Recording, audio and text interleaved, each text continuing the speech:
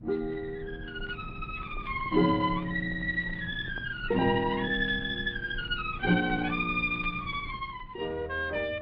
Ellenberg presents Casual Friday.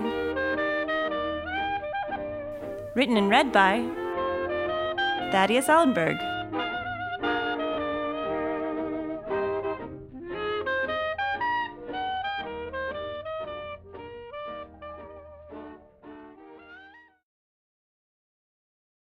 Beyond the Limit's Edge, The Line.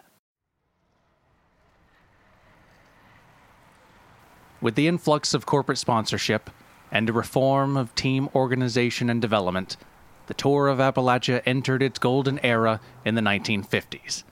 For nearly 40 years, until the end of the 1980s, riders and fans were treated to a host of epic rivalries, unforgettable battles, and Herculean feats. This period saw the introduction of rider endorsements and the rise of the cycling celebrity. The Tour of Appalachia had made an undeniable stamp in cycling history. The death of an Italian hero.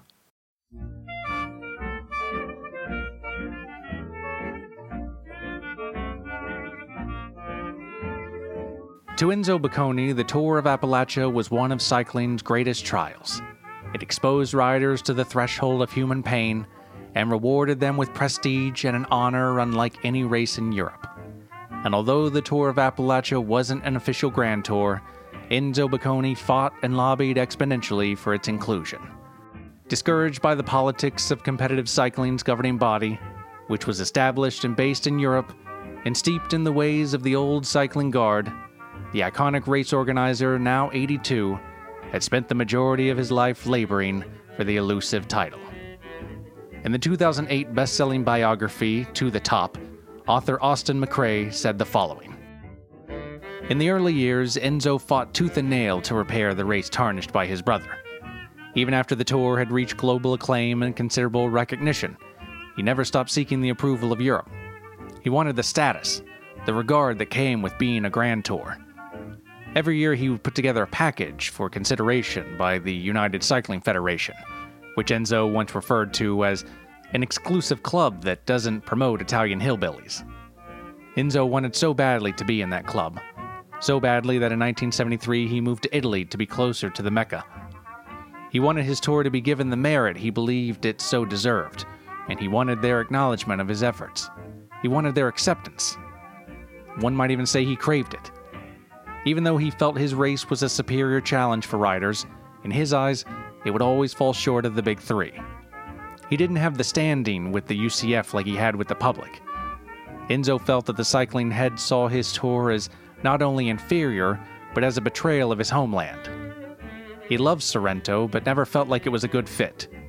He once said, "I was born in Italy and cherish European cycling no end, but my home remains always in the hills of Appalachia." In May of 1991, 2 weeks before the 57th running of his treasured race, the proud Italian hero of Appalachia died, and his fight for the seal of a Grand Tour would be passed to his successors. Enzo Bocconi's ashes were scattered to the four winds atop the summit of Mount Henry in the Great Smoky Mountains. His son, Jed Bocconi, spoke of the ceremony in the 2011 winner for Best Sports Documentary at the Silver Firs Film Festival, The Glory of the Road. We brought Dad back to Tennessee for a proper send-off. We talked about it as a family, my sisters and me, and we wanted to do something nice. You know, something to make him feel special. So we put him in an empty can of Marshall's nuts. You know, after we dropped the urn getting out of the car. Of course, it shattered to bits. We found some Daily Savers at the filling station and swept him up pretty good. But Dad liked nuts, so we thought it was a fitting tribute. Mixed nuts, those were his favorites. But he hated the peanuts. He always thought they used too many peanuts. He used to say, "If you can make a can of mixed nuts with fewer peanuts, then you've got a fine product." That always stuck with me. We gathered all of Dad's old friends. Ben McKinney showed up, which meant a lot. He and Dad were close. Ben was living with the son's family in Charlotte. They showed up in this peach of a minivan. After we were all done with Dad, you know, after we washed our hands in the drinking fountain there, I made Ben's son an offer on the van. Got a pretty good deal for it, too. I drove Mr. McKinney and his family into town to the bus stop so they could catch a foxtrot back to Charlotte. Van still runs smooth as silk. Persian blue. I got her in the garage if you folks want to get some pictures of her. This would be the end of an era and the start of a cycling phenomenon.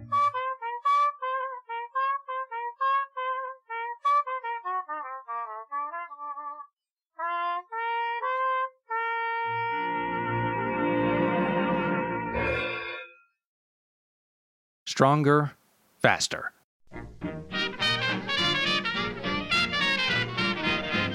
Following the death of Enzo Bocconi, the first half of the 1990s was a prosperous time for the Tour of Appalachia. Under new management, the Tour's popularity was higher than ever, as well as the city's desire for its inclusion in the race route. A stage promoted tourism and brought wealth to businesses big and small. Public turnout had increased exponentially, and the Tour of Appalachia had become common knowledge within contemporary culture. Sponsors invested millions of dollars into teams, and new technology became a necessity. Team caravans were growing, and the gap between the yearly contenders and the main fields were shrinking substantially with each tour. The work done by research and development divisions became the holiest of endeavors, and teams like BIT Electronics and Diamond Dixie Supermarkets were making annual headlines with their top-end cycling partnerships and game-changing innovations, from frame designs to brake types. In 1995, the top 30 riders of the Tour were finishing 3 weeks of racing in the same half hour. At the end of the 1996 Tour, which received the largest spectator attendance in Tour history, due in part to the Summer Olympics which were being held in Atlanta, the 30th place rider finished an astonishing 15 minutes behind the variegated jersey. Road racing had never seen anything as impressive. A senior member of the UCF, Christoph Fino, accused teams running the Tour of Appalachia of supplying their riders with motorized bicycles before saying the following: "Leave it to the hillbillies to disgrace the sport with another blatant disregard for our most cherished and long-standing gentleman's agreement." An investigation following the 1996 Tour of Appalachia, in conjunction with the UCF, concluded that all participating bicycles used in the 1996 Tour met racing specifications and contained zero motorized assistance. In addition to bicycle technology, teams employed doctors, specialists, which resulted in the workouts and training regimens of riders taking on new forms. One of these innovative methods was the use of altitude tents, or chambers, which allows riders to condition their bodies for the low oxygen riding at high altitudes. Athletes would both train and sleep in these environments. Jacksonville, Florida native and rider for the AWL footwear team Noah Bumgardner transformed his entire house into an altitude tent when he surrounded it with a clear geodesic bubble filled with hypoxic air containing 12% oxygen. During the Christmas season, to the delight of the neighborhood, he would fill it with fake snow. The riders were stronger and faster. They became champions of fitness and ushered in a new generation of cycling enthusiasts. The limits of progression were being broken before the eyes of not just America, but the entire world, as well as the introduction of an ethical line drawn in the sand, resulting in a steadfast debate among the sports world as a whole, a topic that remains today an issue of conflicting perspectives and the interests of event organizers and directors alike.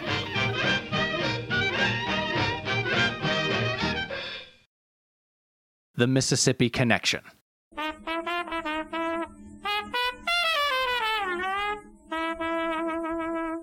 At the time, the 1997 Tour of Appalachia was regarded as cycling brilliance by the Raleigh Sentinel, and the leading challengers were labeled the New Order by the Hamilton Observer.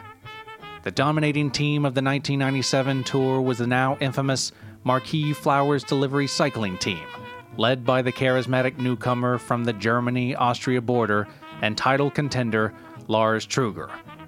Trüger would win the years running after a seemingly superhuman climb to the summit of Mount Mangler, where he never once left his bike's saddle or showed a single sign of suffering. Fans and commentators alike believed they were witnessing a masterly ride and the beginning of a cycling reign like never before.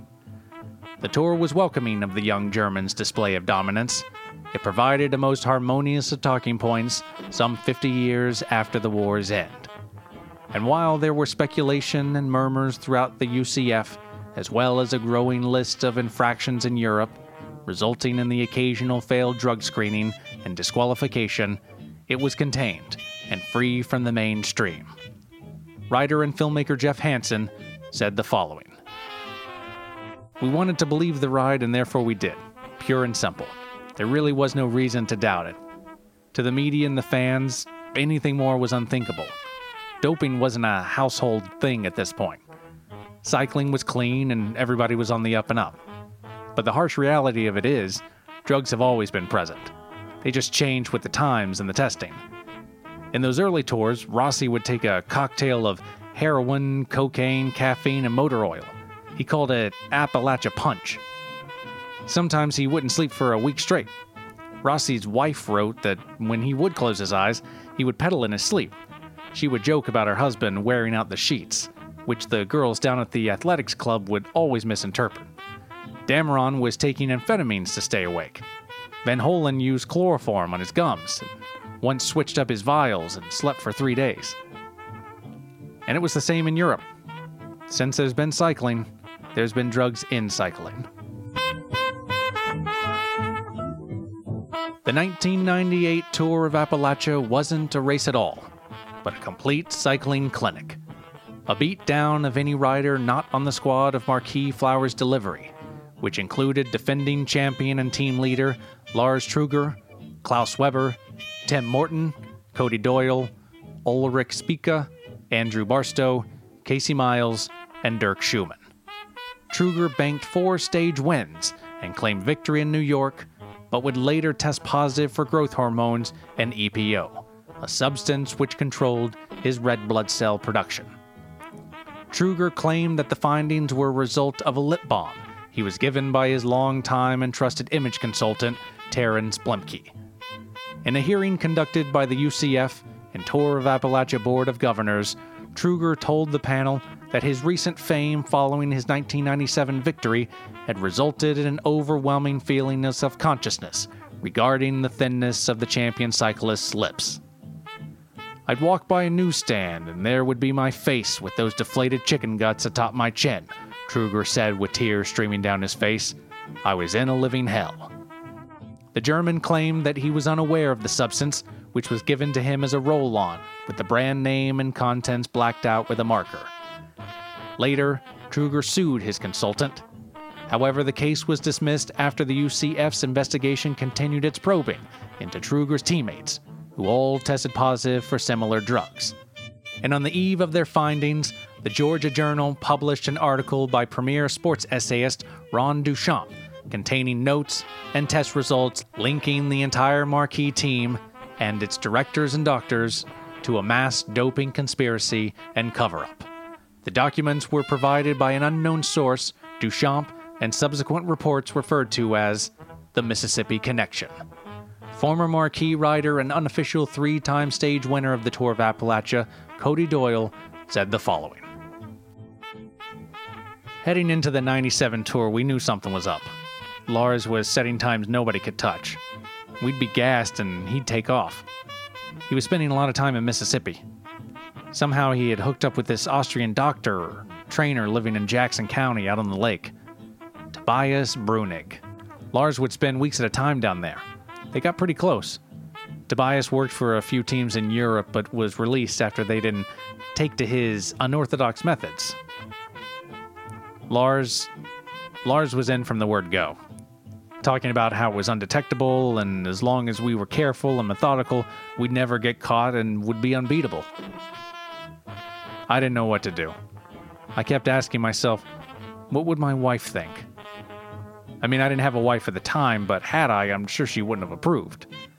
Unless she had been living a, rather suburban life and wanted some excitement or danger. I don't know. We looked up to Lars. I thought I couldn't help to hear them out. Lars took the whole team down to Mississippi to meet this mystery man. Tobias Brunig. Just saying the name, I mean, I'll be honest. He was a nice guy. Cordial, hospitable. One day we went swimming and he lent me some trunks. And I did a flip off the dock even though I was scared. Later that night at the snake pit, he bought us another round of jalapeno poppers. You know, swell guy. I could see what Lars saw in him. On the road, we were basically glorified helpers. You know, looking out for Lars and making sure we won the team classification. And if the opportunity presented itself, maybe take a stage win.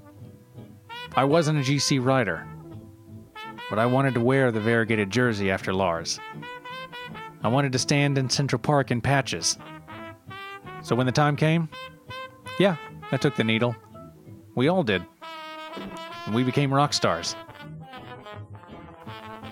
As a result of the investigation, all riders of the Marquis Flower Delivery Team were stripped of their 1997 and 1998 titles, which included 15 stage wins, 2 black and white striped jerseys, 2 triangle patterned jerseys for the Mountains competition, and Truger's 2 variegated jerseys. The continued efforts of the UCF's investigation into doping at the Tour of Appalachia, now aided by the American Anti-Doping Agency, would go on to expose assisted doping among several other teams, including the teams of Gilligan's Gator Jerky and Century Campgrounds.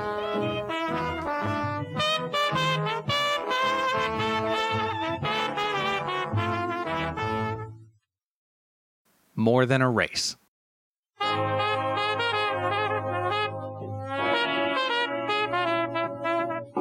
The 2000s were met with severe scrutiny and public cynicism. Attendance at the Tour of Appalachia dropped drastically, and it soon became the butt of late-night jokes and the target of protesters.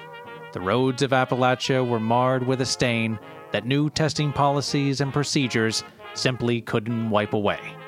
It would take the youthful exuberance and extraordinary determination of a woman from Utah and a viral headline. Unlike the women's Grand Tours, which offer a separate, shortened running for women cyclists, the Tour of Appalachia operated as a men's-only race since its inaugural running in 1934. After a somewhat lackluster circuit race in and around Central Park before the final men's stage of the 2013 Tour of Appalachia, which was viewed by the racers as nothing more than an exhibition for fans, with rider Becca Tapier calling the race a song and dance, the organizers abandoned their plans for a full women's tour the following year. But at the start of the 2014 cycling season, a mother from Eagle Village, Utah, was on a tear after winning the Women's NorCal Cycling Invitational and the notoriously grueling Women's Baja Desert Run. Her name was Linda Esposito. And she would find a ride with the Grab Bag Energy Gel cycling team to be the first ever woman to participate in the Tour of Appalachia. Commentator and celebrated sports writer for the Atlanta-based Social Sports Journal, Monica Carpenter, said the following in a 2016 documentary regarding her 2015 feature on the cycling sensation's momentous ride. It had always been a men's race, but nowhere does it exclude women. It had just been accepted over the years. Actually, there was one occasion, 1937, when a man by the name of Edward Edwards raced several stages posed as a woman in an attempt to distract the other riders. With support from Grab Bag, Lena had earned a spot on the tour after the qualifier in Pigeon Forge. The news of Linda Esposito riding in the 2014 Tour of Appalachia immediately became viral. There was suddenly this overwhelming surge of excitement. Nobody thought she would finish the first week. And when she did, something awoke in the country. Fans made signs, and groups of guys painted LINA on their chests and stood on the sides of the road. The media followed her every pedal stroke that year, every gear shift. She was under a microscope the entire time. But the public, they cheered her. They cheered her every kilometer of the way. And the race was everywhere. You couldn't escape it. Bars would put it on. Times Square displayed it 50 feet tall. I mean, it was a big deal. People were invested. It was like a murder trial. Everyone wanted to know what happened to Lena that day on the tour. I remember crying when she pulled onto the mall in Central Park. I've never experienced anything so inspirational. It was like that scene in the movies, only this was real. I just lost it. It was brilliant. she was brilliant. This was more than a race. This was so much more. Linda Esposito finished the 2014 Tour of Appalachia in the 145th position, a remarkable 5.5 hours behind the variegated jersey, making her the first and only woman to complete the punishing 3-week race. She became the symbol of perseverance in a world sullied by scandal. She had embodied the true essence of the Tour.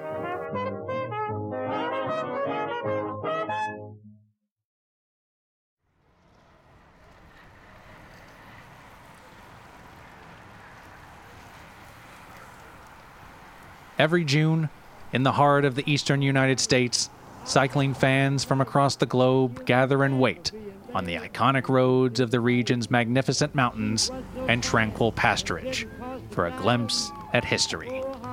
It is a pastime rooted in the area's heritage, nurtured by greatness, and blossoming annually in a vibrant showing of excellence.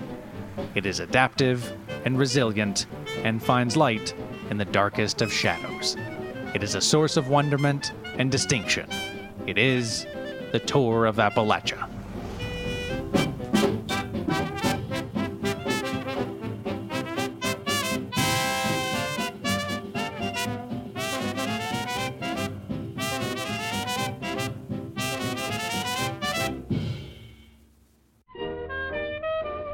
This has been a production of Thaddeus Ellenberg's Casual Friday.